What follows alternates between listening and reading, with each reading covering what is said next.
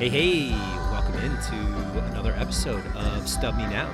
My name is JW, and of course, as always, I'm here with my best friend and a little salty co-host today, Skinny. I don't know, maybe he's still recovering from his Peach Fest adventure. It's great to see you, buddy. Today is episode 8 of Stub Me Down. Skinny, say hello to the people.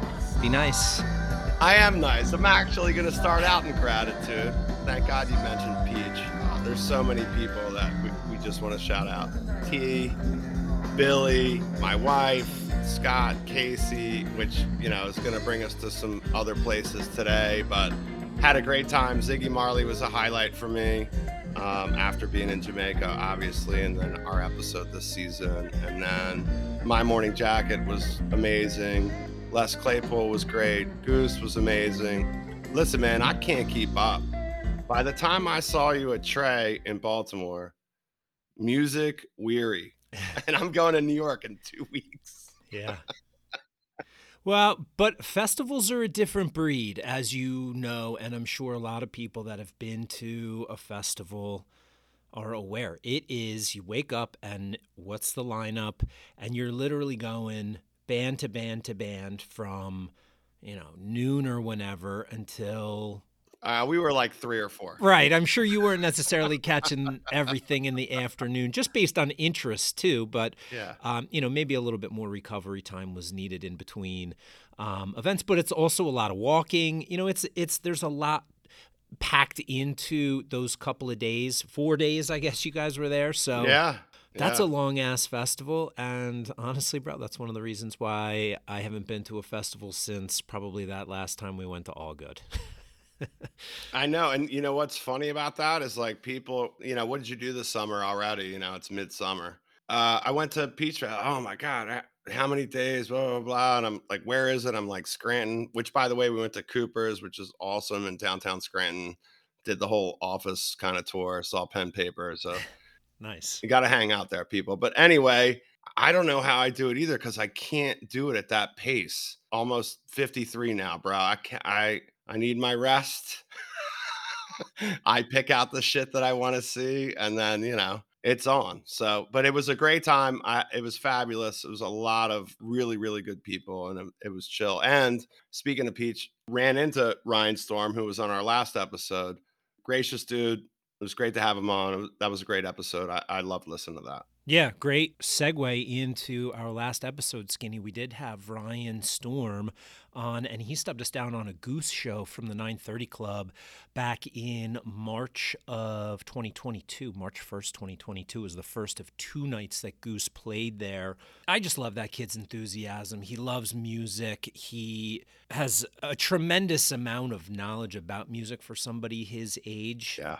My music knowledge, which is still quite modest, has been developed over basically his entire lifetime. And well, shit, dude, you know what? He's as old as we've been hanging out. Yes. He's 23, 24, right? So, yeah, I mean, something like that. Yeah, that to me too was the crazy part about him. Yeah, he was born the year you went to your first Fish show. What's awesome about it too, I ran into his dad at Peach Fest on, I think, the last day, and his dad was real gracious too. So you see where he gets that from. And also, he got a lot of shit for singing at a show at SPAC. And the last thing I'm going to say about that is, yeah, okay. So now we can't have fun. Whatever. Fuck off, everybody. I made a note about that, Skinny, because there's a couple of things at play, specifically with Ryan, right? He's young. The band is fucking shouting him out, from the stage. Right. So I think there's some jealousy maybe that's out there. The tweet in question, yeah, sure. But you know what? Come on. I get it too. Yeah. The tweet in question was something like, and I'm paraphrasing here. I don't have the exact quote, and I'm not going to shout out the tweeter. You can go and fucking find it. But he said something along the lines of, what's worse, chomping or singing? And Ryan was singing, I think, Silver Risings, which is a great song which everybody wants to fucking sing along to, right? You're howling at the moon and shit, It's a tweet, dude. It's not a quote. Yeah. And it sparked a conversation about fan behavior and what is considered acceptable and what is not. And you know what? Look, man, everybody can find something to fucking bitch about somebody at a show, right? I fucking don't like chompers, but guess what, man? If the people that are hanging out in front of us haven't seen each other, they're at a show, they're doing whatever they're doing, like, it's a free fucking country. They paid the same amount of money. If they don't want to pay attention to the music, that's their decision. But what are you going to do? Scream at them? You can't tell everybody to shut up. And eventually you might have to say, hey, man, would you mind holding your conversation, talking a little bit? You have to say, please be quiet. Right. You have to say it in a different way. On the other side, the singing, man, if you hate on people that sing at a fucking concert, I gotta, come on, man. It's a concert. Singing along is like part and parcel with going to see live music. I remember actually, I think we were at Magna Ball, and it was like the first day, and I was super excited. It was when we met the Josh and Jason. Yeah. The two guys that were just like you. Do you remember that?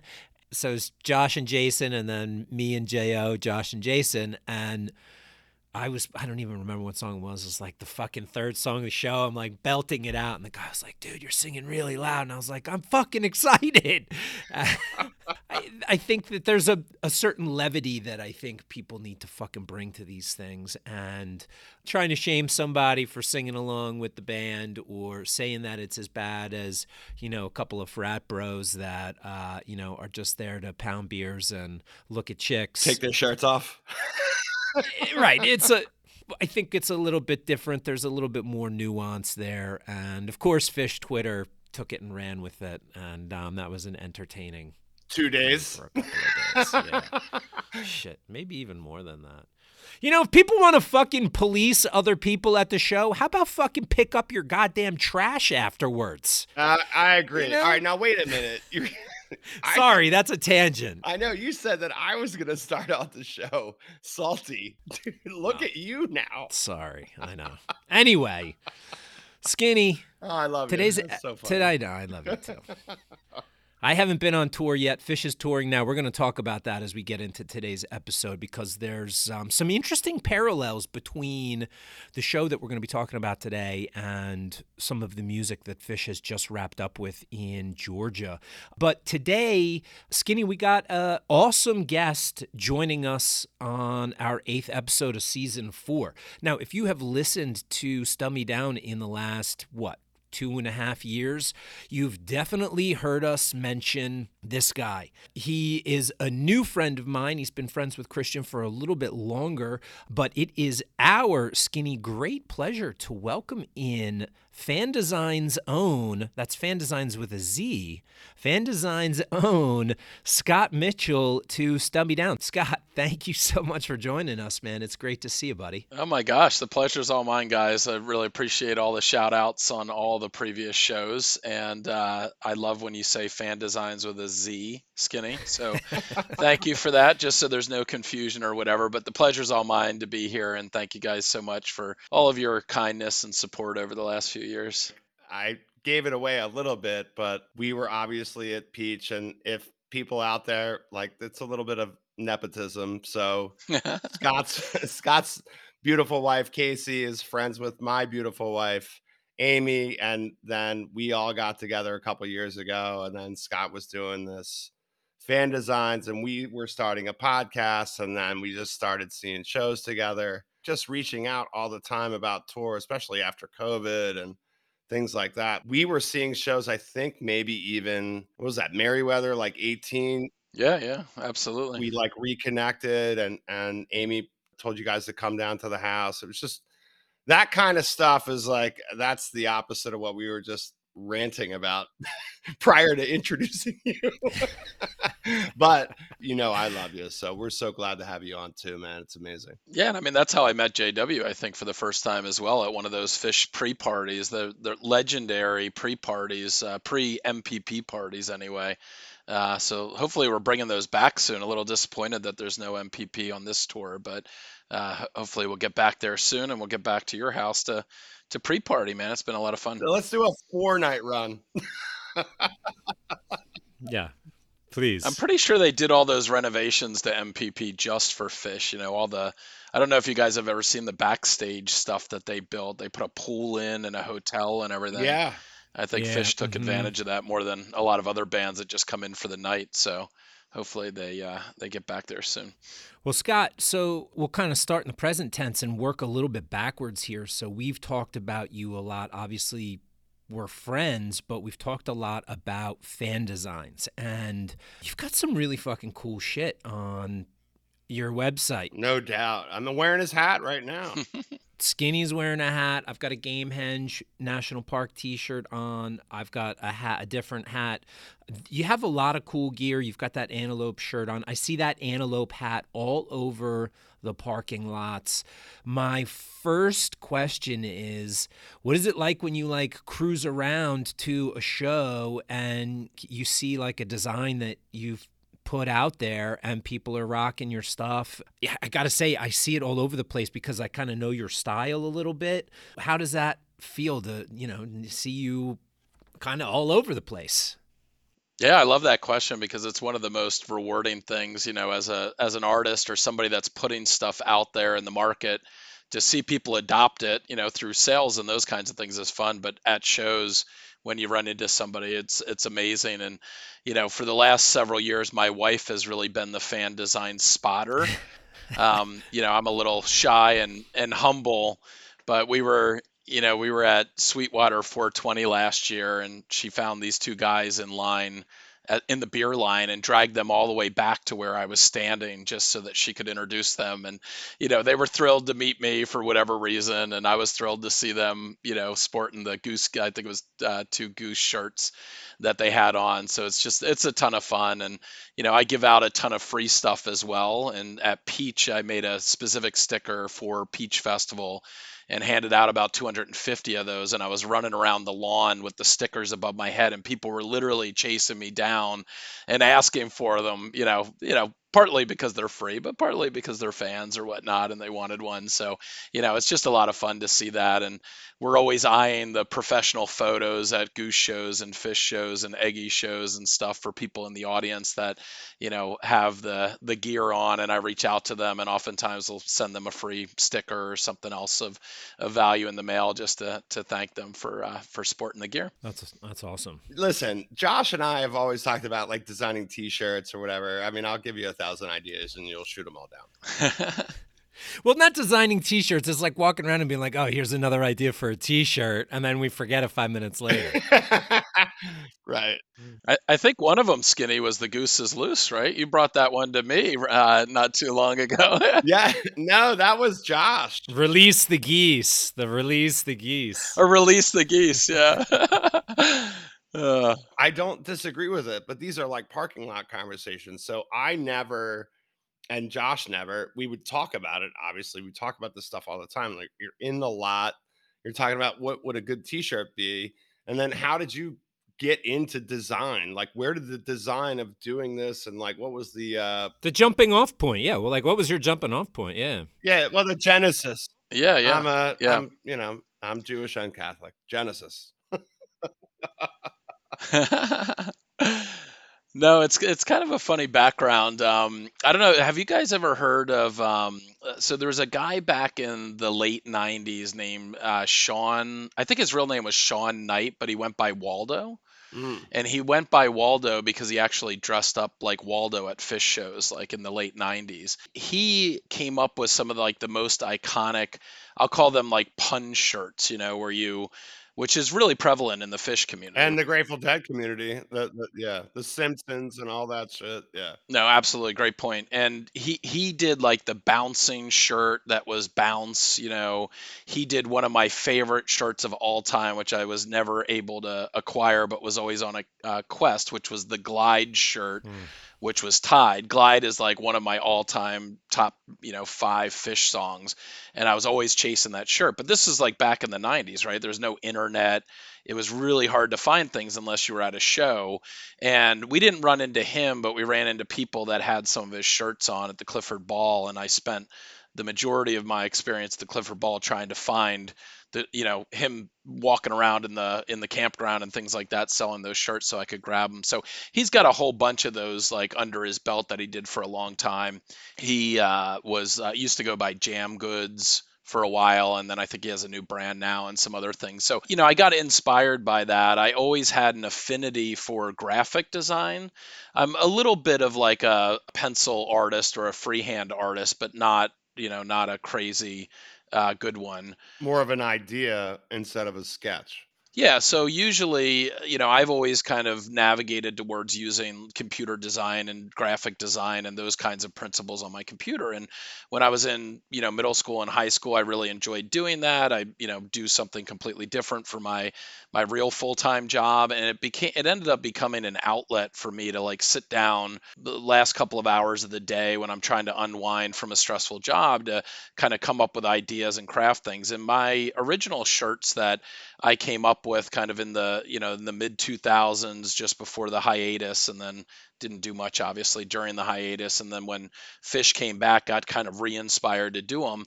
They were all kind of like those brand pun shirts, right? And the first one that I came up with was a Walmart shirt that said Wombat, and on the back of it said "had to have that," which I thought was perfect for like the Walmart theme. Perfect. Right. And I, sold a few of those, and that's back when I was kind of like stocking shirts and doing all that stuff. And, shirts aren't like the easiest thing to make and sell because they're different sizes and colors, and, they're kind of hard to stock. So that's how I kind of got navigated into it. And then I would say like back in 2013 is when things really started to take off. I actually opened an Etsy store and started to publishing my stuff that way, and got really involved in a lot of, different groups on Facebook that allow you to go in and post those kinds of things. And I started to navigate away from doing like the pun shirts to just doing my own art. I had a bunch of ideas in my head, but also, there's all kinds of like infringement law and stuff like that. So I always try to stay within the guardrails of what bands accept or allow you to do. With larger bands, sometimes those guardrails are kind of published. With smaller bands, I actually reach out to their management. Like when I started doing Eggy stuff, and I've been doing some, have some concepts for Dogs in a Pile and some of like the upcoming jam bands, and they're all really open to it because they see it as an opportunity to kind of get their message out there a little bit more broadly. But, there's guardrails, like they don't want you to use their logo, and they don't want you to steal their IP, and, No doubt. Right. those kinds of things. So I always try to stay above board and within those guardrails. It makes sense. But, that's kind of how it all got started. Well, I know you're way above board. Yeah. Thanks. No, I appreciate that. You've got shirts, you've got apparel, right? But then you've also got some other forms of art. And one of the things we talked about on numerous occasions just in passing and at shows is you creating pins.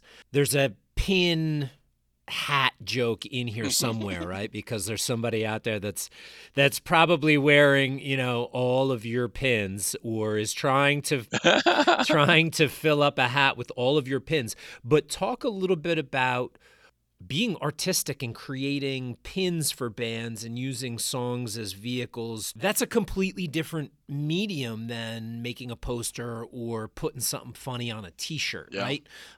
So talk a little bit about that process and kind of how you landed there as far as, that being your maybe preferred medium. Yep.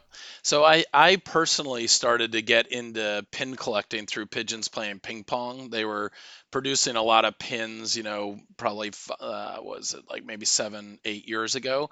I'm not a huge pin wearer, so like the joke around. So you don't have a hat that has all of your pins on it? I don't have a hat that has all my pins on it, no, but I probably have over 150 or so pins that I've collected over the years, and I'm usually like a 1 or 2 at most pin on the hat guy. But there are people there that really embrace it and put hats all around the back and the front and everything else.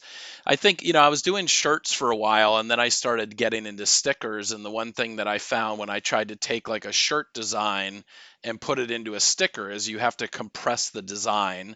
And there's things that you can do on a shirt because the medium's much larger that you can't really do on a sticker. And then after I started kind of going through that design process of figuring that out, I decided to make my first pin. I have to go back and look, but I think it was maybe about 5 years ago. I made my first like fan art pin, and it was a pigeons playing ping pong inspired Mm. pin. And I loved the design constraints of trying to fit something in like a 2 inch medium, and just thinking about how you capture the essence of a song or a lyric or a concept, because it doesn't always have to be specifically related to a song, around a band in that tiny little medium. And I did a few of those pins on my own to kind of get experience with the whole process and like what works and what doesn't work and all that. And I sold a few of them, so it was kind of like a self-funding project. And then I got a great break from one of my favorite bands, Eggy. Got to know those guys really well over the last several years, and I sent them a few designs, and they gravitated towards two designs. And that was the first official band project that I did, where I designed something, I put their logo on it, I send all the product to them, they pay me as an artist, and they release the pins and sell them on their own. That's awesome. And Yeah. that process, yeah, I mean, it was amazing to have that opportunity. I know a lot of designers who, are arguably better designers than me that are still looking for that kind of opportunity. But, it fell in my lap, and embraced it. And they've been selling those pins on tour for the last year or so. And I think they're close to completely being sold out. And that led to a project with Spafford, and a few other projects that I have in the works now. I also did an official pin for this up and coming band called Tanned, which is they're just embarking on a pretty big Northeast tour in the next couple of months, early fall. So super excited about that. Yeah, I was just looking at that.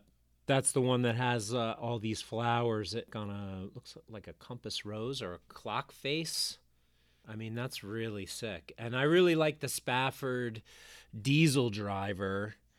Scott sent us a photo. No one can see it, but you can look up Scott's stuff. No, they can see it. Well, see, we're on video now. Wow. Yeah. Yeah, but you can't really see your phone on video. We'll post this on our social media. Well, you can see that pin at Spafford shows. I think they only have about 3, maybe 2 left now. The last time I saw them here in Leesburg, Virginia, they only had like 1 or 2 left. So that pin did quite well. But that's a new song off their last album, and was really drawn to that song. And I mean, it wasn't a huge stretch to take Diesel Driver and put it on a rig and put the name Spafford on it and do some creative things around the design to make it kind of look cool and sparkly Yeah. and pretty. But that was again, a super fun project, and been real fortunate to kind of take that launching pad that Eggy gave me. And I come up with the idea, I design it, send it to the band's management, work out a deal, and then sometimes they like them and sometimes they don't, but that's all part of the process. Sure. And that's the best part that I liked what you said. They're paying for the art. It's the art, it's your design. The fact that art is paid for, that just means to me a lot, because I'm a big fan of not only art, but music and plays and draw, whatever it is. Yeah. But for somebody to say, hey, I like the way that you do this, I'm going to pay you for your art. That's for me, it's a very Baltimore thing. We had Artscape and like plenty of shit out there where people had their own designs like locally in Baltimore when I was a kid growing up. And Hmm. that means the world to me, because I just think that's awesome. And for Eggy, shout out to Eggy too. Hey man, if they're going to give you a shot, Spafford too, and then they want you to do something like that, I mean, fuck it. Why wouldn't you? Yeah, absolutely. Got 2 projects I can't talk about in the works, but you'll see them posted shortly for 2 other bands.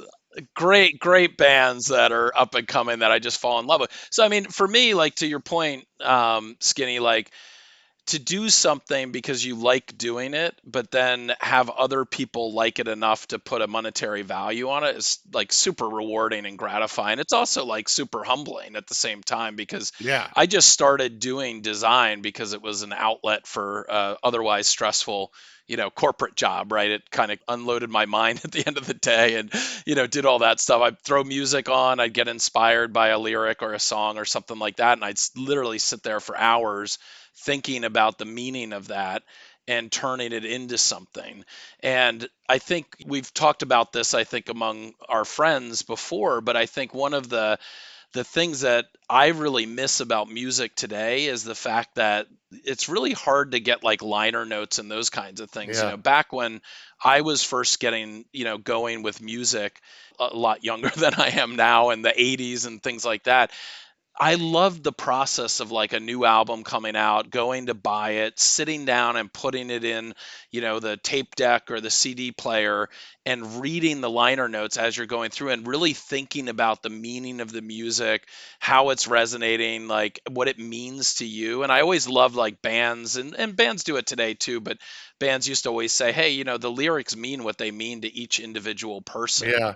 because it Yeah. means something to them, but they allow you as the listener to kind of put your own spin on it and make it your own. And I always loved that process. And I think, digital music's great. Like when I used to trade fish tapes, you'd have to wait weeks, months for a show to come out on tape to get access to it and then find somebody else that had that show, that wanted a show that you had, and like, trading tapes and all that. And now, like, the plus side of digital music is download it right away and have access to it right away. Right. It's instantaneous. Right. Yeah, exactly.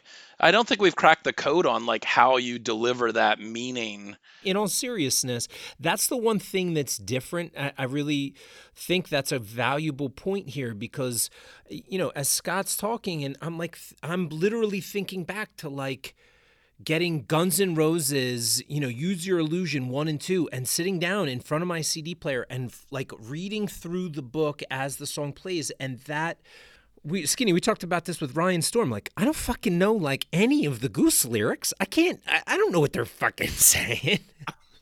You do if you listen to the song a million times, but I'm like the first run through of a tune with a book in your hand that's got the lyrics is a little bit different. I just wanted to, it really accentuate that point because that is such a significant difference in listening to new music now. Because now, maybe you Google it. Kids these days aren't sitting in front of their fucking stereo with this, CD case in their hand while they play the new album. But the lyrics also don't come out right away, and they're not always right on those like lyric sites and stuff. So like, I have noticed that some bands put all their lyrics out on their main page, and that allows you to kind of go through them. Like Eggy does that, and a few other bands that I listen to. Eggy just kind of came to mind. Goose has Ted Honks, and he does his best of like putting all those lyrics together, and they put some of them online as well. So there are ones that you can listen to there. But I think JW, like, the first listen to me was always like that special experience sitting on the floor with the liner notes and listening to the album for the first time. And like, how would you know what November Rain was about? One of my favorite albums of all time. This might be like the first time I've said it, but I think I've said it on this podcast. Is Breakfast in America has some really insane lyrics, and that's what used to catch you on to the entire album. And I remember Breakfast in America, Queen, Rolling Stones, the liner notes, the inserts, all of that. I feel like what you're trying to connect to, and I hope I'm right, is that that's what gave you the experience to do these ideas. Yeah. Those ideas came from that place. Yep, absolutely. Yeah. Yeah, kind of planted the seed, yeah. And look, we're making it sound easier than it is, and I'll tell you, like, it sounds really easy to me, but I could tell, and I'm not saying that it's like overly hard either, or that I'm like exceptionally talented, because I never believe that. But for every idea that I sell, a lot of shirts or a pin around, there's 10, 15 ideas that I mess around with. And the nice thing nowadays is like you can do shirts on demand. So I put a concept out there. I'll usually let it sit out there for like 3 months. And if like nobody buys it, I get the point that, it's just not resonating. I'll pull it back and take it down. The nice thing for artists like me nowadays is like that process doesn't cost a lot of money. When I first got started, I used to have to buy like 10 or 20 shirts. And if they didn't sell, like that was sunk, investment, right? It was like sitting around. But nowadays It's storage or us. Yeah. So, and I have a few shirts behind me that I did that with, like I have a lost dog shirt I have that I did as a fish concept that never went anywhere. My famous fail that even my fish fans who are like above 100 shows, I had to explain it to them, which I knew right away, like if they don't get it, I'm never going to sell this shirt, was a Character Zero shirt that I did. And I know Character Zero is a little sensitive on this podcast, but a Character Zero shirt didn't sell. No fucking way. Maybe for the right reasons. It was a very unusual Character Zero shirt. Like the straightforward Character Zero shirt I did when I was back doing kind of pun shirts was like the Coca-Cola logo that said character and then it said zero, like the Coke Zero can. Coke Zero, which lasted 5 minutes. Yeah, and I sold a few of those. But this Character Zero one, I don't know if you guys know the backstory with Character Zero at all. Like, obviously don't know if it's 100% true, but there's this whole backstory about Trey in Jamaica. Have you heard of that? No, I haven't heard this story. Fuck it, I don't know it. Yeah, tell the story because I went to a thing in Atlantic City last summer, and Tom Marshall told the story about how they wrote Character Zero. I actually recorded it and posted it on our socials. But tell me the story. It'll be interesting to see if it aligns. Oh, nice. Yeah. And I think I read this on Fishnet. I'd have to go back and look if it's in like how Fishnet does like the song histories and all that stuff. So sure, the history, yeah. Anyhow, the story that I had heard was Trey was in Jamaica and people kept telling him that he ought to go see the man Mulcahy, right? Which is a lyric in Character Zero. It goes over and over again. And the man Mulcahy was a Jamaican DJ. So I created this shirt that was a Jamaican DJ with a DJ table and everything, and he's wearing like a beret with the Jamaican flag colors on it. But the best part of the concept was the Jamaican DJ guy was wearing my other Character Zero design that was the Coca-Cola Zero shirt, right? But it was like you'd have to zoom in a bit, in order to see the shirt itself. And then on the outside of the, there was kind of like a half moon shape that the DJ was standing within. And on the outside, it said, "You ought to see the man Mulcahy," which is the lyric in the song, right? And I was like, oh my gosh, this is like so genius. Like, I was so proud of it. And I ended up mocking it up on a t-shirt and I sent it to my friends who, we've all been seeing Fish since 94. A lot of us had the same first Fish show and they've seen more Fish shows than I have. And I sent it to them and they were like, huh? Like they just didn't get it at all. So I still, the stubborn Scottish background in me still put it out there, put it on the Etsy shop, had it out there for like 6 months. And, you always know because Etsy tells you if the shirt got views. So, like, 1,000 people viewed that shirt and like not one bought it. So, you're not even batting at 1%. So you might as well, move on and do something different. So anyhow. Honestly, at this point of my Character Zero dislike, I would wear that shirt. I thought you still had shirts left. You don't have shirts left? I thought you had a box of those. I still have the design, so I'll mock one up for you. Yeah, I would totally wear it. No. Fortunately, when that design came about was after I moved to on-demand printing, so I didn't print up a bunch of them. Smart for you. Yeah. Save me some money anyway. For sure. Well, we are here to talk about a show, obviously. So if you are not familiar with Stub Me Down, or this is your first time checking us out, welcome in. The premise of the show is that Skinny and I have been to a lot of concerts over the years, and we pull a ticket stub at random from those tickets that we have seen, and we use that show as a jumping off point to talk about, obviously, the music, our friendship, the funny things that happen along the way. This season, we brought in a lot of guests as Stub Downers. So today, Scott is going to be pulling the stub and stubbing Skinny and me down on a show of his choosing. So we are definitely excited about that. Skinny, anything else before we get into today's episode? No, I'm ready. You do. You say no, but you always have something. All right, Scott Mitchell from Phandesignz. You ready to stub me and Skinny down today, man? I'm ready, guys.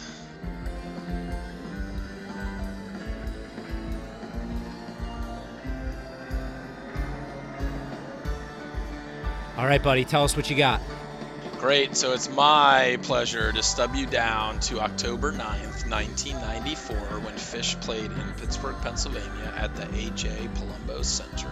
I feel like we keep slip sliding backwards here, Skinny. This will be now the oldest show that we have done here on Stub Me Down, and 94 is a really wild year for Phish. Do you know they played 123 shows in 1994? And I didn't see one of them. No. This is the thing that I always say about Phish. I cannot believe that at some point, living in downtown Baltimore, all the shit that I did, like seeing music all those years, I never saw them. I knew they were at 8x10. I knew they were at 930 Club.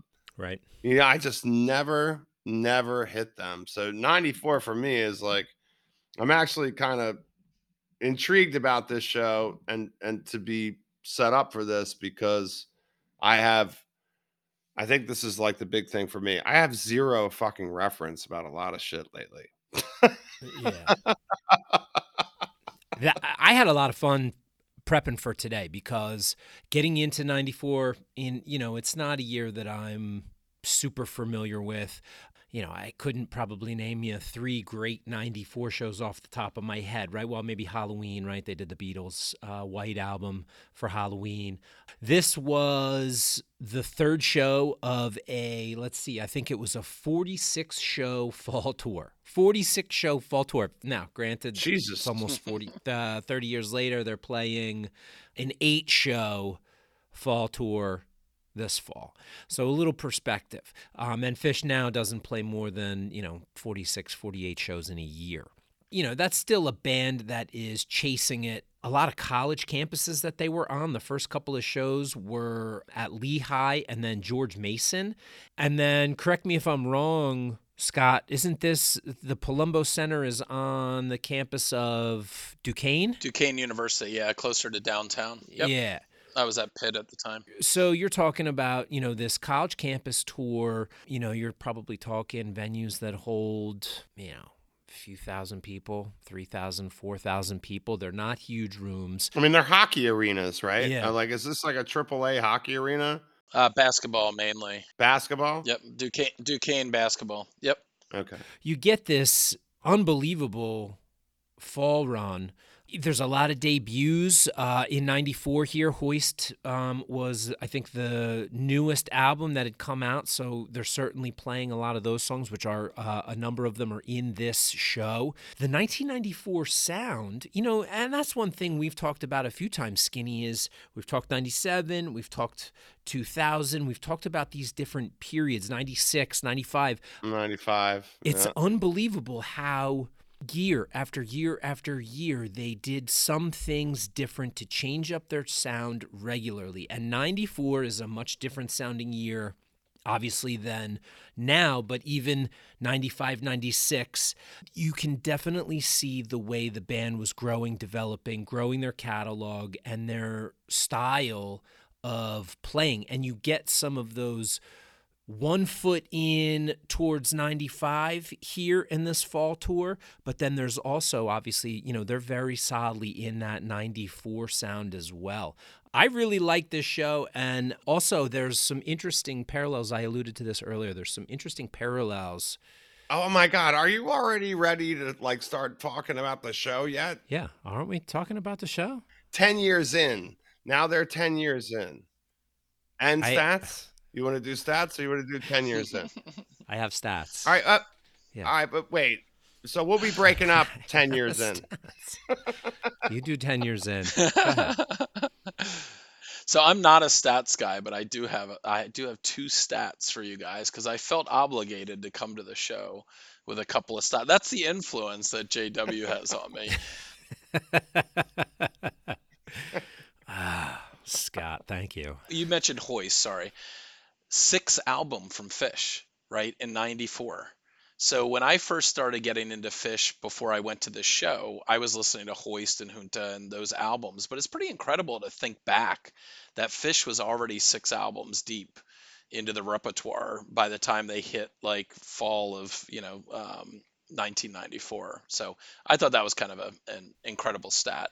And then Hmm. the second one that I have for you is you guys were talking a couple of episodes ago with Amanda from All That Jam, and two nights before this show is the Stabler show at Lehigh University, where they introduce you spent a bit of time talking about Gaiute, which is also on my top 5 song list. So that resonated with me when you Whoa. Yeah, talked about I it like that. All previously. right. And of course, I missed it at this show, but that show was just a couple of shows before this one as well. Nobody ever asks for stats on this show. You didn't ask for them, but I brought stats. I just give them. Like, I just come blocked and loaded with them. All right. I'm dumbfounded. Yep. It's a good balance. No, he just gives them. I was just saying 10 years into any band, if they start doing well, obviously at this time, 94, they're touring. Yep. Josh, you mentioned it. I mean, how many shows are they doing in a year? That's a lot. They're in a different space. And I would tell you that 10 years in for them is probably huge. So when people talk about 1994 or you didn't see it or they want to chastise me because like I skipped it or whatever, I mean, I get it. I get it. I understand. And to me, this was one of the last years before I think that Fish really blew up. So that one of the interesting things is I saw Fish the following year in Pittsburgh, the next year of my college career as well. But when they came back to Pittsburgh in '95, they were playing the Civic Arena, which is the Penguins Stadium. Right. You know, Yeah. Yeah, and I'm pretty sure like Right. that was sold out or very close to being sold out because I remember it was a hell of a crowd. But that's pretty incredible that they went from the AJ Polumbo Center in one year to playing the NHL hockey arena in the same town. So it was kind of in my mind it was a special time and had a lot of fun kind of looking back on this show and digging into it a little more. Well, and that feels like 94 was a little bit of a tipping point as far as the band's popularity. And then, I think one thing that also changes a little bit is Jerry Garcia dies in 1995. And obviously, I don't know because I was not in the scene at that time. But I would imagine that one of the reasons that, especially in that fall 95 tour, they see a little bit more of an influx in interest is the Grateful Dead is no longer, I don't want to say a competitor, but another draw. We had that conversation though, with Peter Connors that came on our show. I don't know what season that was. He said that like right after that happened, it was not a competition, but it was an influx. You know what I mean? Like all of a sudden Fish fan base got inundated with Dead fans, and then it was just Right. I don't know if it was bad or good or whatever. I mean, I'm sure in certain points it was good, but it might have been bad too. But too many people. Honestly, the people that were probably a part of the Fish scene complained. And the Dead scene probably complained too. I mean, it was palatable back then. Like the lot scene started to change and get, much fuller than it was before. I hadn't really thought about this until you brought it up, but Right. there definitely was that undertone of like, were you a Fish fan or were you a Dead fan that became a Fish fan kind of thing that went on. Which is all bullshit. Yeah, yeah. And I think there was a lot of good things that happened, Yeah. because of that and the influx of, a different fan base for sure that really helped Fish propel and get to where they are today. But it definitely was felt. For sure. Skinny, you want to get into this set a little bit here? Yeah, I definitely do. I mean, are you reading the first set or am I? Yeah, I'll do the first set. Oh, great. So I'll do the second. Sounds good. You want me to do the encore too? You can do the encore too. Both songs. Scott, was this your first show? It was first show. Yeah. First show. Well, Skinny, we're going to have to do my first show in here. So. Yeah, and I honestly I didn't even have a ticket to go, but a close friend of mine who lived next to me in the dorms at Pitt talked me into going down to the show. And did you know about Fish at the time, or you were just like you'd heard of them but you didn't really know anything, or like where were you at as far as your relationship with the band? Or like, fuck those guys.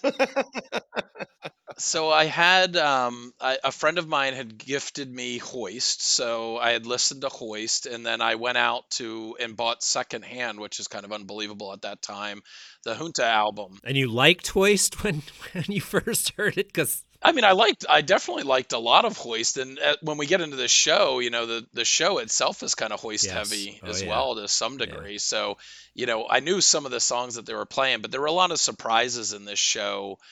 That when you're not like into the fish scene, or for me, like going to your first show, that you just don't have expectations around, and we'll kind of talk about those as we kind of get through the song list. But he talked me into going down. I think the ticket was like 12 or 15 bucks. We Sweet.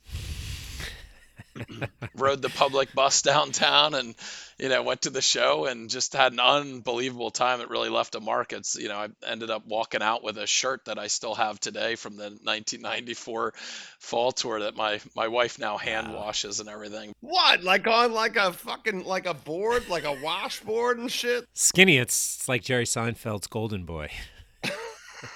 Yeah, That's Golden Boy. they were making shirts really high quality back then. The design stuck. I mean, the shirt's faded and all that stuff. Obviously, it's not 50-50. It was just a testament to the impact that the show had on me, that I didn't have enough money to buy a shirt, but I was like, I gotta commemorate this experience, and walked to merch after the encore wrapped up and waited in a short line and picked one up. All right, let's take a look at the first set from the A.J. Polumbo Center in Pittsburgh on October 9th, 1994. Never miss a Sunday show, huh? This was a Sunday back in 94. I did not Google who A.J. Polumbo was. We'll talk about that later. We will. The band comes out. The band comes out and opens with Runaway Jim, Foam, Fast Enough for You, into The Curtain, into Dog-Faced Boy, into Split Open and Melt, and they close the first with Squirming Coil.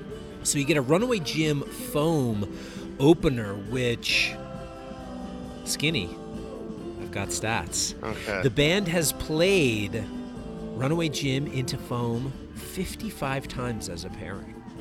Did you know that? Holy shnikes. I like some Runaway Jim. This one's not that long. It's only 8 minutes. The Foam is longer. Yeah. You know what is crazy is that, one more stat to follow up here before we get into this particular discussion, but Runaway Jim Foam just opened Alpharetta on July 15th. It was just this past Saturday. So I haven't listened to a note of that, and I won't. I'm going to MSG, so I'll see him in the house. I'm not listening to anything, by the way. okay, I'm just telling you what they played.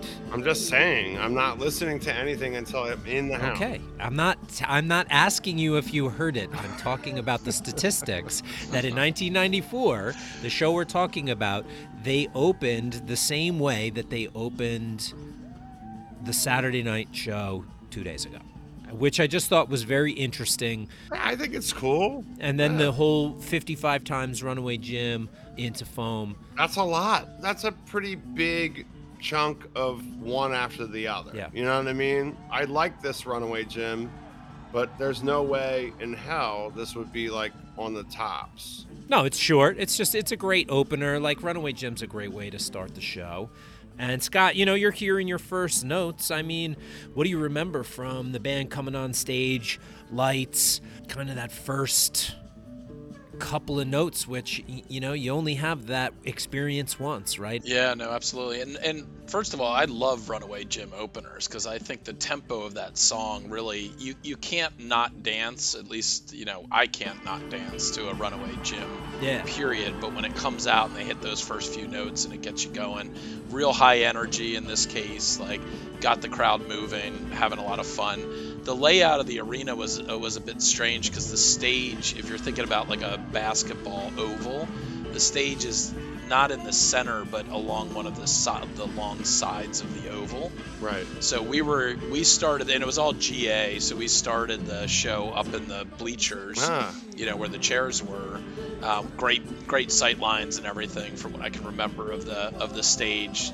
Fairly small stage in comparison to anything that you would obviously see today, but I think fairly small even for back in a lot of these 90s shows where they were doing that, because of the way that the arena's laid out. Great sight lines, great tempo, great opener. I'll take a Runaway Jim opener any day. I mean, I just love it. It's one of my, I would say, top 5 openers that Phish pulls off, because it just kind of gets you in the groove and ready to go, and sets the stage for what's to come, I think. Hello, I've never heard that. Runaway Jim is the top 5. I'll take it, because Foam next is not a top. Yeah, I'm with you on Foam. Like, not one of my favorites, but it's just too janky. Yeah, as the kids like to say. J-Dub? I don't have any problem with Foam. Put it in the, the fishy category with like meat, like it's one of those tunes that they play. Believe it or not, this was this was played a lot more frequently than you would expect. And it was, I think, because they played it so heavily after it debuted in '88, but it averages every 5 shows of Foam, which is crazy. From what time to what time? That's just from when they started playing it to now. Now, obviously, that's, mathematically they're breaking out. But there's also been, since '96, it's been more infrequent. So they really jammed it in those first 8 years. And then it's become a little bit, more rare. Our first Skinny was July 3rd, 2000, and that was at a 90-show gap. So, by the time we get to late 1.0 and into the other versions of Phish, Foam has fallen off a little bit, but they did just play it the other night. Fast Enough for You, the next tune, 1992 debut. So this was still a little bit on the newish side in 1994, but I would say that at this point in the band's career, Fast Enough for You is probably one of the most favorite and sought-after chased ballads that the band plays. Like, not a lot of people are going to complain about getting a Fast Enough. Real nice solo from Trey there, like super passionate, really kind of had a lot of heartfelt kind of peaks in there, which, that really stuck out. Not very long, you're talking just a little over 6 minutes, but it was definitely a pretty emotional version.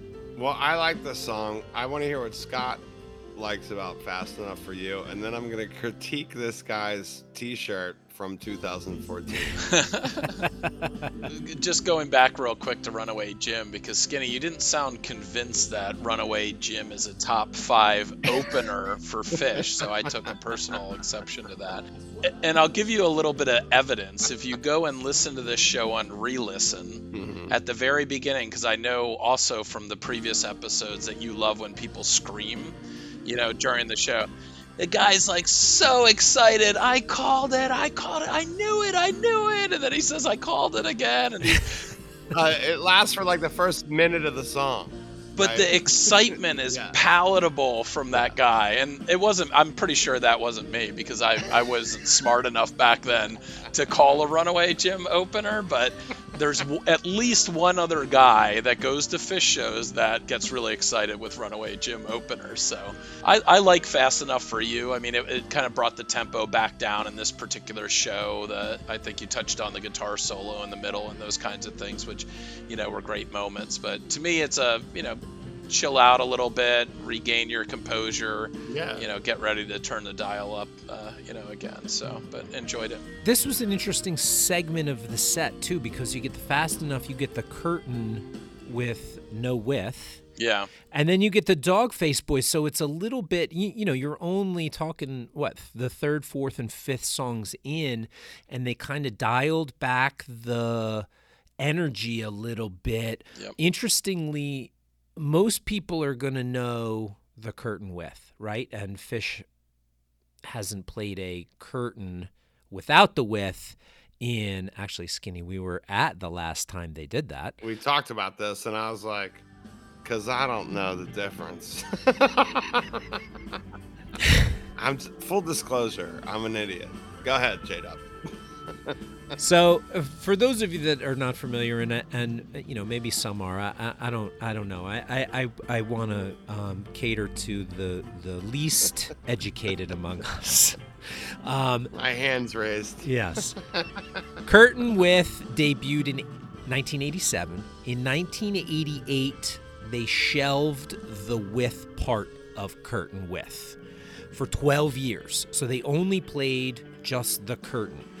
And then the with was always like this extra kind of like second jam that was tacked on. And that came back in July of 2000 at Deer Creek, 7/12/2000. There were only from 7/12/2000 to now 2 times that a curtain appeared without a with, and those were September 9th, 2000, and then day 3 of Super Bowl Skinny, July 3rd, 2011 at Watkins Glen. Oh. Otherwise, it's always had the with. Now, of course, I'm sure if anybody is familiar with the band's history even generally, they know that the last song that Fish played at Coventry was The Curtain With. Well, we were there. We were there. But Trey fucked up the with and started it in the wrong key, and after they realized it, he said, oh shit, I started that in the wrong key. I'm going to start the with over. I kind of remember that a little bit. And so that was like the last memory, Right. I mean, at least from the 2004 to 2009, was that fucked up curtain with. I spent a lot of time, as you can tell, researching the curtain and the with and the withouts, and I can tell. then they played Dogface Boy, which was a 1994 debut. And this goes back to kind of what we were talking about a little bit before. You've got the Hoist songs, but you're still talking about a band that is constantly bringing out new music live and working it out. This was the 17th time they had played Dogface Boy, and that had debuted in April at the Beacon Theater. So they definitely have that dialed back feeling in the middle of this set, but that all changes with the Split Open and Melt that they drop next. Which, by the way, Scott, I know you had to do some homework like I have to do. You picked the show. Skinny doesn't do homework. I did. I did on this one. Fuck you, Josh. The Split has this like old school feel. I want to hear what you have to say about the Split. No, and look, if you go back to what we were talking about with the albums before, this was a song that was familiar to me at the time, and I think this particular iteration of it I really liked a lot. And when I went back and listened to it, there's there's always that kind of chaotic middle in Split Open and Melt where you almost like feel like things are falling apart. And to me, it's like almost an uneasy or uncomfortable feeling. Like you almost just want them to bring it back. That's a great description. On this show, it felt like they did that for like 4 or 5 minutes. I mean, I have to go back and look at the clock, but you're just like so ready for them to like bring the structure back because things are getting chaotic and falling apart. And that's something that really stuck with me for this show. But, love the song. I thought this was a good iteration of it that seemed to have that extended chaotic period in the middle. Hit all the buttons for me. I really enjoyed it. Well, I'll tell you what button it hits for me is right out of the box. The very beginning of the song, I kind of got that 94 sound right away just from this. Yeah, and the transition between Dogface Boy and Split Open and Melt is like kind of like one of those in-your-face kinds of transition, I think, to what you're saying, Skinny. So it's a high snare hi-hat that just like hits you right in your face. It's like a jab to the face, right to your like nose. Yep. And then all bets are off, which is like, that's what a split's like. And then the Squirming Coil is awesome because I love that song, and there's always the piano outro, but the piano outro is like fucking, I don't know, what is that, Josh, like 20 minutes long? Yeah. If you're not familiar, this is the version of Squirming Coil that is featured on a live one, which I'm sure for especially fans that got started in the 90s like me, a live one was, the first live Fish CD I ever owned.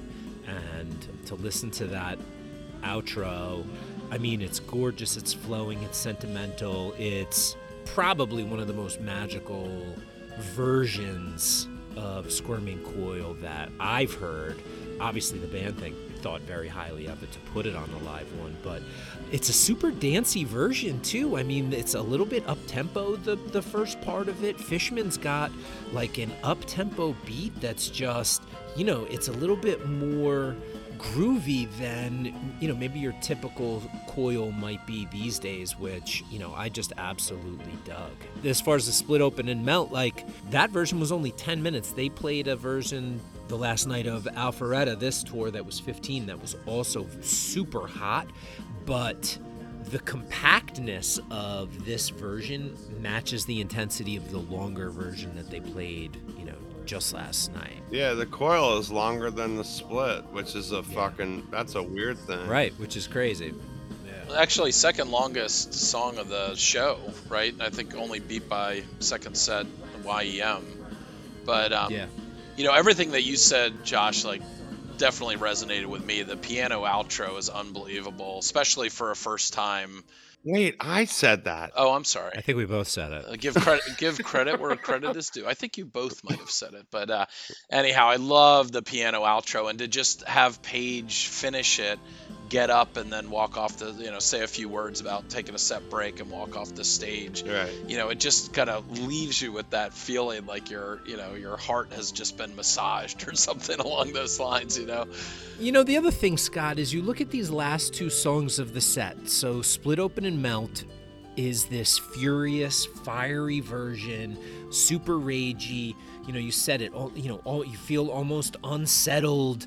There's, this almost frenetic nature of it, right? Yeah. And then the next song is Squirming Coil, and they play 6 minutes of it as the song, and I saw Satan on the beach and blah blah blah, and then the last 4 is this absolutely blissful grand piano solo, and it just is, it's such a dichotomy for what you're seeing, right? In 20 minutes, you're seeing this completely almost unhinged, unsettled, raging jam. And then a few minutes later, you're seeing this, beautiful, elegant piano solo. It's just, I just find, after however many years, 25 years of seeing Phish, I just still am amazed at how they can combine so many feelings into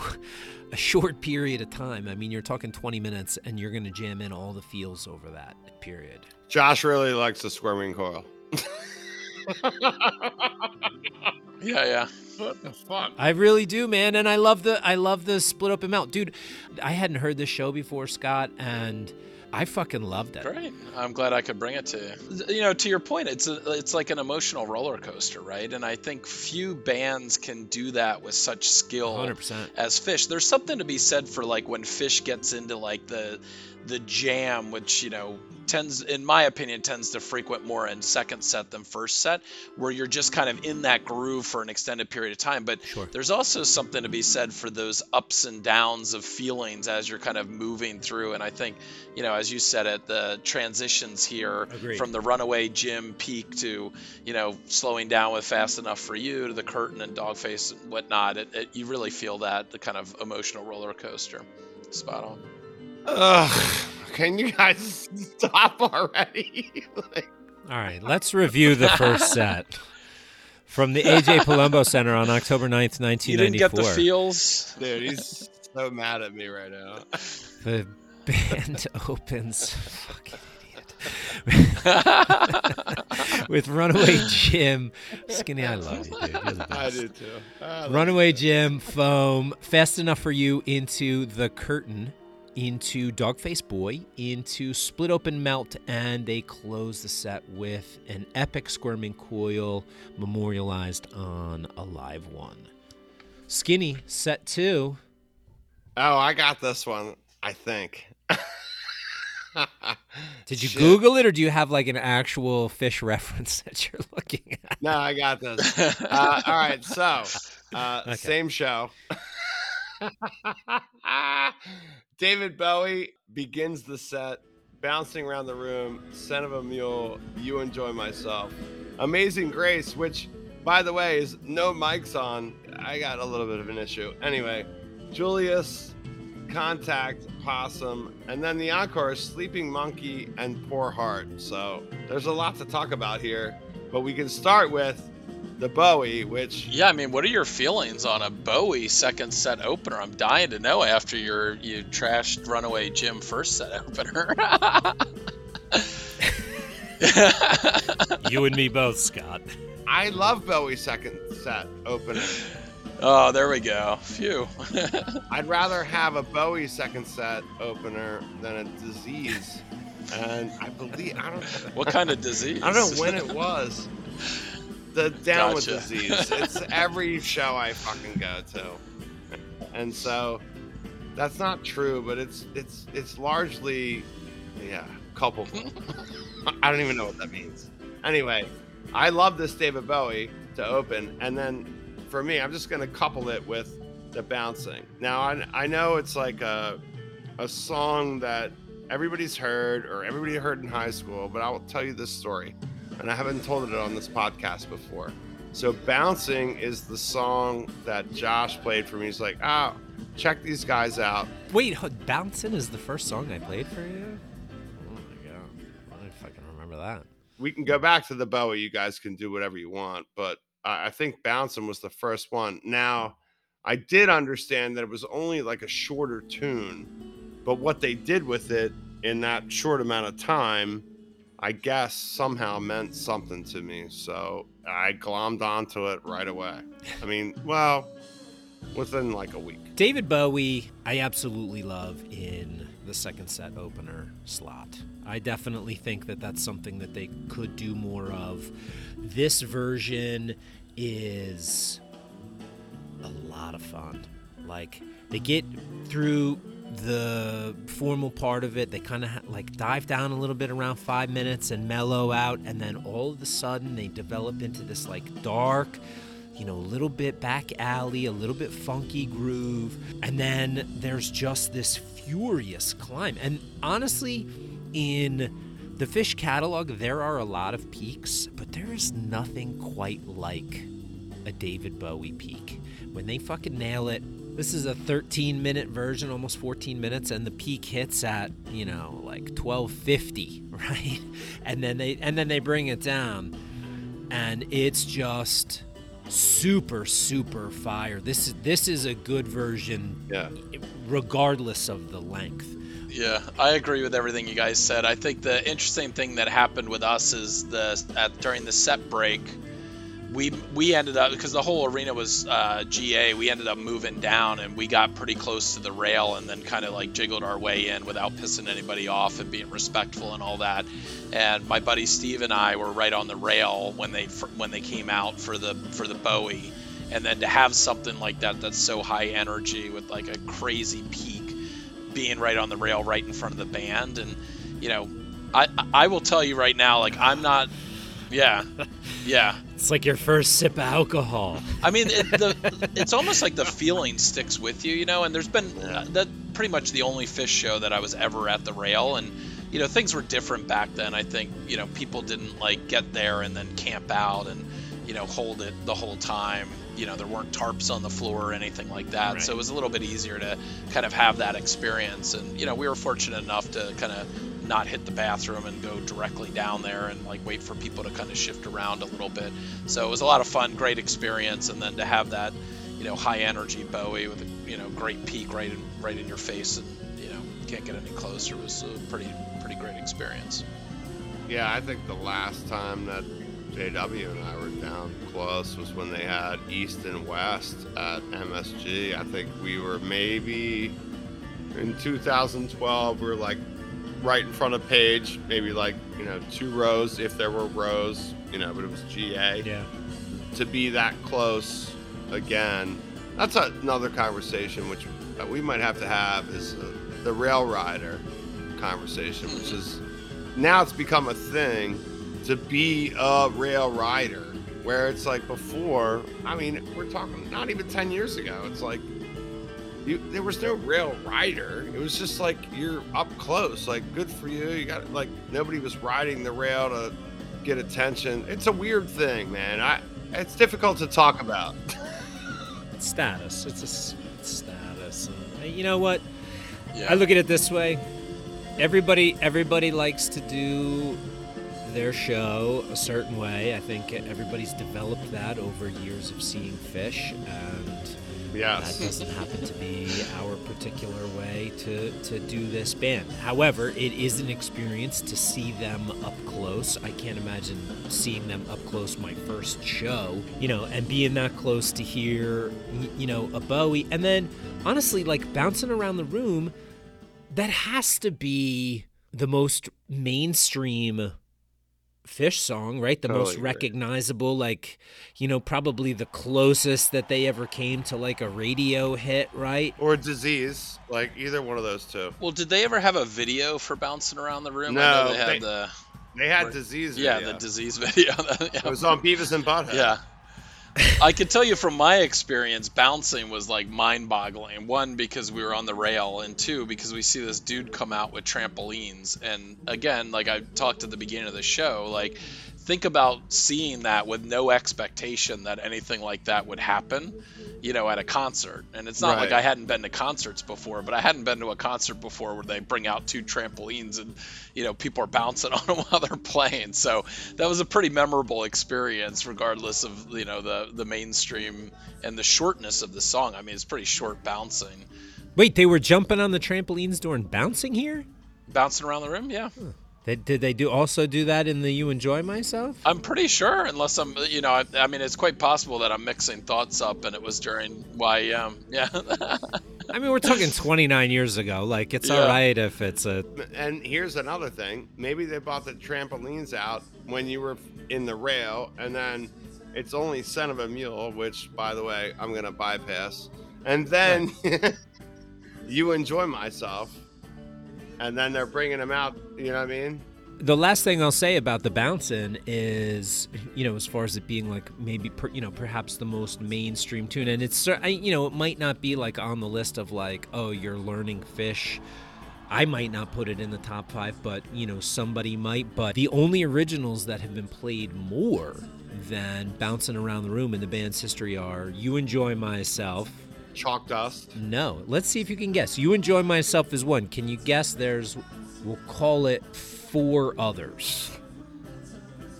Fucking.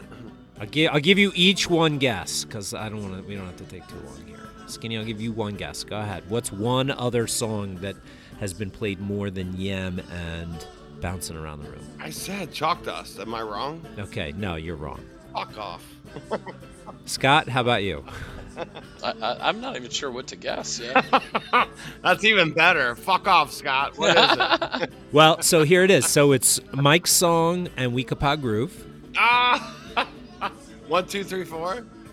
And Skinny, you're gonna like this one, Golgi Apparatus.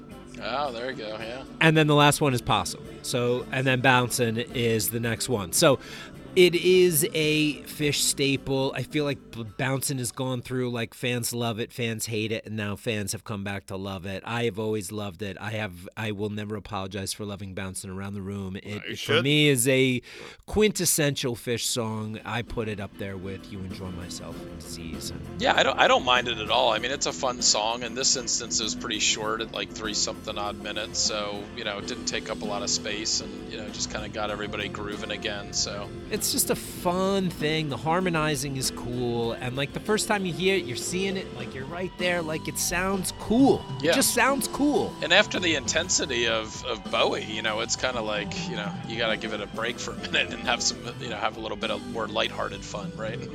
Sure. And they do get even a little bit more lighthearted fun with The Scent of a Mule, which Skinny doesn't want to talk about. The only thing I'll mention here Totally true. is that this is another Hoist tune. This is also another 1994 debut, so this is another song that they just started playing this year. Yeah. This was the 28th version, so, I mean, granted, when you play 120-something shows in 1 year, and their catalog was significantly smaller than it is now, obviously. It's like 3 years of marriage. 20 years. Who gives a shit? Read the history and the lyrics to that song. It's Skinny, you just don't like laser beams, I think, right? Well, I think the highlight, the centerpiece of this set is the You Enjoy Myself. Obviously, that comes next. Almost 23 minutes. It's a beautiful piece. Oh, yeah, absolutely. Yeah. So much in there, too. Scott, what do you like in there? I think the You Enjoy Myself is interesting. And again, like, we were talking about expectations. You go into a song like that with no expectations, and it stretches out 22 minutes of jamming and bliss sections. There's a whole audience clapping section, which is super loud on the tape when you listen back to this show. Yeah. And then there's a crazy dark vocal jam, right? And I think I'd have to go back and look at my own stats, but I think I've seen a few of the vocal jams in YEMs before. And one that I remember quite vividly was one at Merriweather, where my wife almost had to leave the arena because it was we were so close to the stage and it was just getting super intense, and it was we talked about in Split Open and Melt when things get chaotic and leave you with this unsettled feeling, and she's getting ready to walk out to get a little bit of space between her and the I need a cab. I don't know that this one was super intense, but at the time not ever hadn't heard that before. It definitely left a mark. Trampolines coming out and all that stuff, not seeing that before, in the right song here with YM, which I'm pretty sure you're correct about. So it was just the whole experience watching all that stuff kind of unfold right in front of you. That's amazing. Trey has a really little slick guitar solo around 11 minutes that is just super smooth, and that melds into a full band jam. Really nice tension build up around the 13-minute mark, and then you get Gordon doing a little bit of a bass jam towards the 16-17-minute mark, which was, you're right, there's a lot packed into this 22 minutes, including a vocal jam, which I know Skinny is probably not a big fan of, but this one definitely had a little bit of a... Whatever bathroom AJ Polumbo Center had, I would have been in it. It definitely had a little, kind of darker spookiness, and that bridged into Amazing Grace. Which, by the way, can I just full disclosure too on this one? Yeah. I'm I thought it was re-listen. I'm what the fuck is the problem in my car? You got to turn it way up. I did. So I had it up to 68 or 59. Yeah. And I couldn't hear it. And so I can't hear it. So you have to describe what that's like. So you're close. They go off mic. What happens? Because you can't hear shit. There's no re-listenability at all to that. And I was confused the first 3 times we talked, Josh and I did. What the fuck? I'm he's they're off mic. And then I talked to you, I think it's Peach. And I'm is that off mic? And I think you told me. So what happens? I think it's really cool when they do it. I mean, especially coming out, you think about the ending of the You Enjoy Myself. And then they put their instruments down. They walked to the other side of the stage from what I can remember, so they weren't right in front of us, but they were right in front of a group of people, kind of, I guess it was, Page, I'm trying to rethink, I think it was Page side, just in front of the piano. And they all get together in kind of that group. I've seen that. Yeah. I mean, usually they put a mic out there. Yeah, and usually there's a mic in the middle, but I mean, these shows were so small that they sang loud enough that it resonated through the arena. So, I mean, it was pretty wild because coming off of that, we were talking a little bit earlier about kind of the emotional roller coaster, right? You just had this crazy build up and peak and, all sorts of wild stuff that happens in YEM. And then you get this really soft, a cappella version, of this song. And Amazing Grace means a lot to me and my family because my family's emigrated from Scotland. So it's played at my aunt's funeral a few years ago, which obviously was way after this show, but it's a song that I grew up on and was oftentimes played in our house among other, tunes like this. So it was a pretty crazy experience to hear them do that right in front of us. And then particularly when you put it into context coming out of the rest of this second set and, all those kinds of things. So it definitely is something that stuck with me. And it also growing up, I always liked bands that had a lot of different range and could do a lot of things. And I think you could argue Phish is one of the best bands at this, right? you can have a crazy intense peak in, a song like David Bowie or, a vocal jam and You Enjoy Myself, and then completely see a totally different side of the band, that's just sweet and heartfelt and, not trying to accomplish, a ton, but has a different feeling that resonates with you. And then everybody's behind whatever that resonance is, and that's why I think a lot of times, Scott, we've talked about this, and JW and I have, is like, you're at a show and like, no matter what happens, good or bad, you're good with it. Yeah. It is what it is. Like, I know we break down shows and whatever. I, first of all, don't know what the fuck I'm talking about. But also, I think you do a little bit. But also the premonition that you're with somebody and you're having that conversation, I think, to me, is like the best part of it. I think the conversation to me is like the most beautiful part. If you go back and look at the notes on this tour as well, I mean, this is back when Phish was still doing a lot of acoustic stuff as well. And I'll tell you, like, even at the Clifford Ball, like, they did, like, the acoustic mini sets and stuff like that. I loved that part of Phish. Like, I wish they would bring some of that back. They used to bring stools up to the front of the stage and all sit around and do a few acoustic tunes. Like, I loved that, deviating from, an otherwise, like, really intense set and, like, give you time to... They did that one of the sets at Festival 8 Yeah. in India. They did like a day set that was acoustic. And they have a lot of songs that translate really well to that medium, too, Plus, they can cover. Yeah, which is, by the way, what everybody's complaining about Goose about. I'm like, why are you... Can we stop the podcast? Not that tangent. Believe it or not, here's a stat, and who fucking knew that Amazing Grace had Phish stats? But it does. Let's hear it. For sure. Yeah. First of all, they debuted it in 1993 at the Portland Expo, and Phish has played Amazing Grace. This is going to blow your fucking mind. I'm waiting. 111 times. 111 times. When's the last time it was played? Yes. Give me a year. Just throw out a year. 2000. No. Scott? I'm torn. I'd probably say like 99 maybe. Yeah, 98. 98, close, yeah. October 3rd.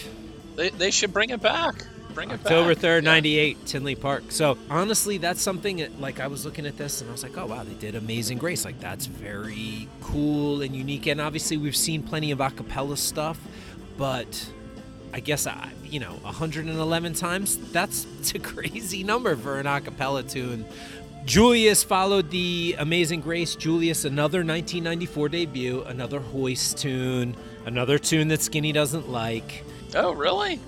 What's your beef with Julius? I just think it's janky, and I have never liked it. It's not like, listen, I've seen it a bunch of times. I get why all the wooks like it. Everybody's fine. I'm cool with it. I just don't like it. That's all. That's it. Julius is a pretty frequent appearance in sets. The biggest gap that I could find was 39 shows, and actually, Skinny, you were at the last time that was played at the beginning of that gap, which was Charleston in December. And Charleston Night 3. Yeah, I was at that show too. Yeah, we had fun in Charleston. Yes, we did. Scott was there. December 4th, 2019, and then they didn't play it again until October 22nd, 2021. Oh my God, I love this episode. Scott, you were there. Yeah, and Skinny, I think we were just talking about Bike. I think that's when they did the a cappella Bike, if I remember correctly as well, right? True. Yeah. That's too funny. Yeah. Dude, there was so much going on in there. Like, I had just gotten my master's degree at 49. It was a mess of a weekend, but it was fun as shit. It's funny about Hoist because when I first heard Hoist, I was maybe a senior in high school. I'd gotten it through my BMG CD club subscription, and I fucking hated it. But I love Julius. I got no problems with Julius. It's a great rocker. The Julius Contact Possum thing was pretty cool, though. Yeah, it was a good segue. Yeah. Right, and that's what I was getting to, was that's a nice little, the way they kind of sandwiched the Contact in between the Julius and the Possum. Possum's great. Contact is yeah, I think you either like Contact or you hope they never fucking play it again. I particularly like Contact. I like, kind of the underlying message, keep your fucking feet on the ground, your tires on the road, and everything will be cool. And then the Possum was, the Possum brought the house down. I absolutely thought this Possum version was super fire. Just over 10, but, there was a time when everybody hated Possum, too. I've never gone through a period where I hated Possum. Possum's a great tune. And, a lot of Mike tunes in this. I feel like there's a lot of Mike tunes in this show as well. I mean, you got the Possum, you've got the Son of a Mule, you've got, in the first set, the Foam. So there's definitely some Mike influence here. Well, wait a minute. Scott, what do you think about Sleeping Monkey and Poor Heart? Because now, apparently... This was a weird encore. Well, now we're right in the midst of the encore tour. So you might want to talk about encores, because Sleeping Monkey, Poor Heart, that's like... I'm not saying that's wild or weird. I'm saying it's kind of weird. Before we started talking about the show, I hadn't thought about this, this roller coaster theme that we keep talking about now, right? And it's evident more in the first set, but you could see it in the second set as well. We just talked about it with Amazing Grace, right? And, kind of coming down off of that. And even the Julius Contact Possum thing is kind of a little bit of a roller coaster ride. Oh, absolutely. From what I recall, the Possum just left everybody reeling, as it usually does, right? The encore break was pretty short. I think there's I can't remember what it is, but if I recall correctly, there's a pretty tight curfew at AJ Polumbo. And then Sleeping Monkey, I love the song.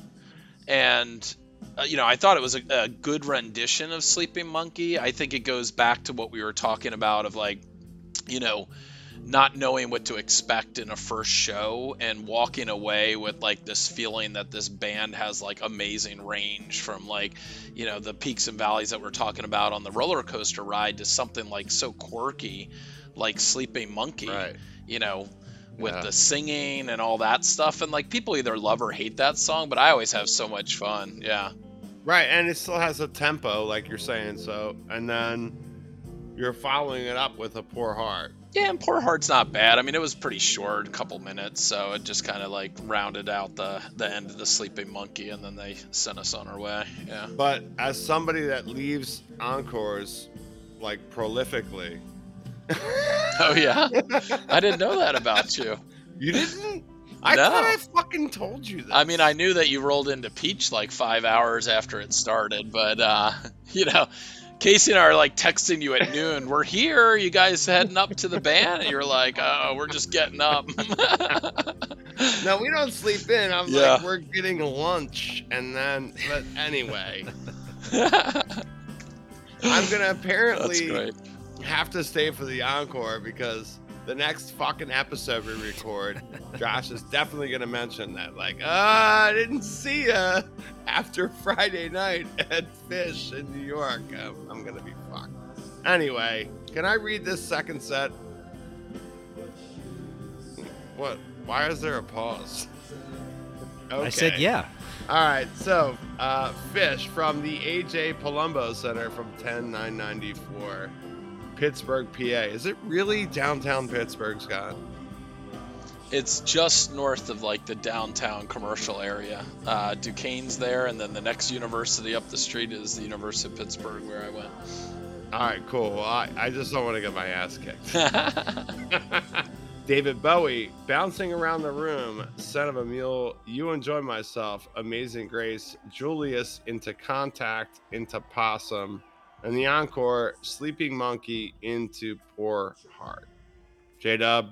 I mean, this show, I think one of the things that I just absolutely love about it is it encompasses everything that Fish is, even now in 2023, right? They have the quirkiness, the kind of the fishiness, right, with some of the songs like Contact, Sleeping Monkey.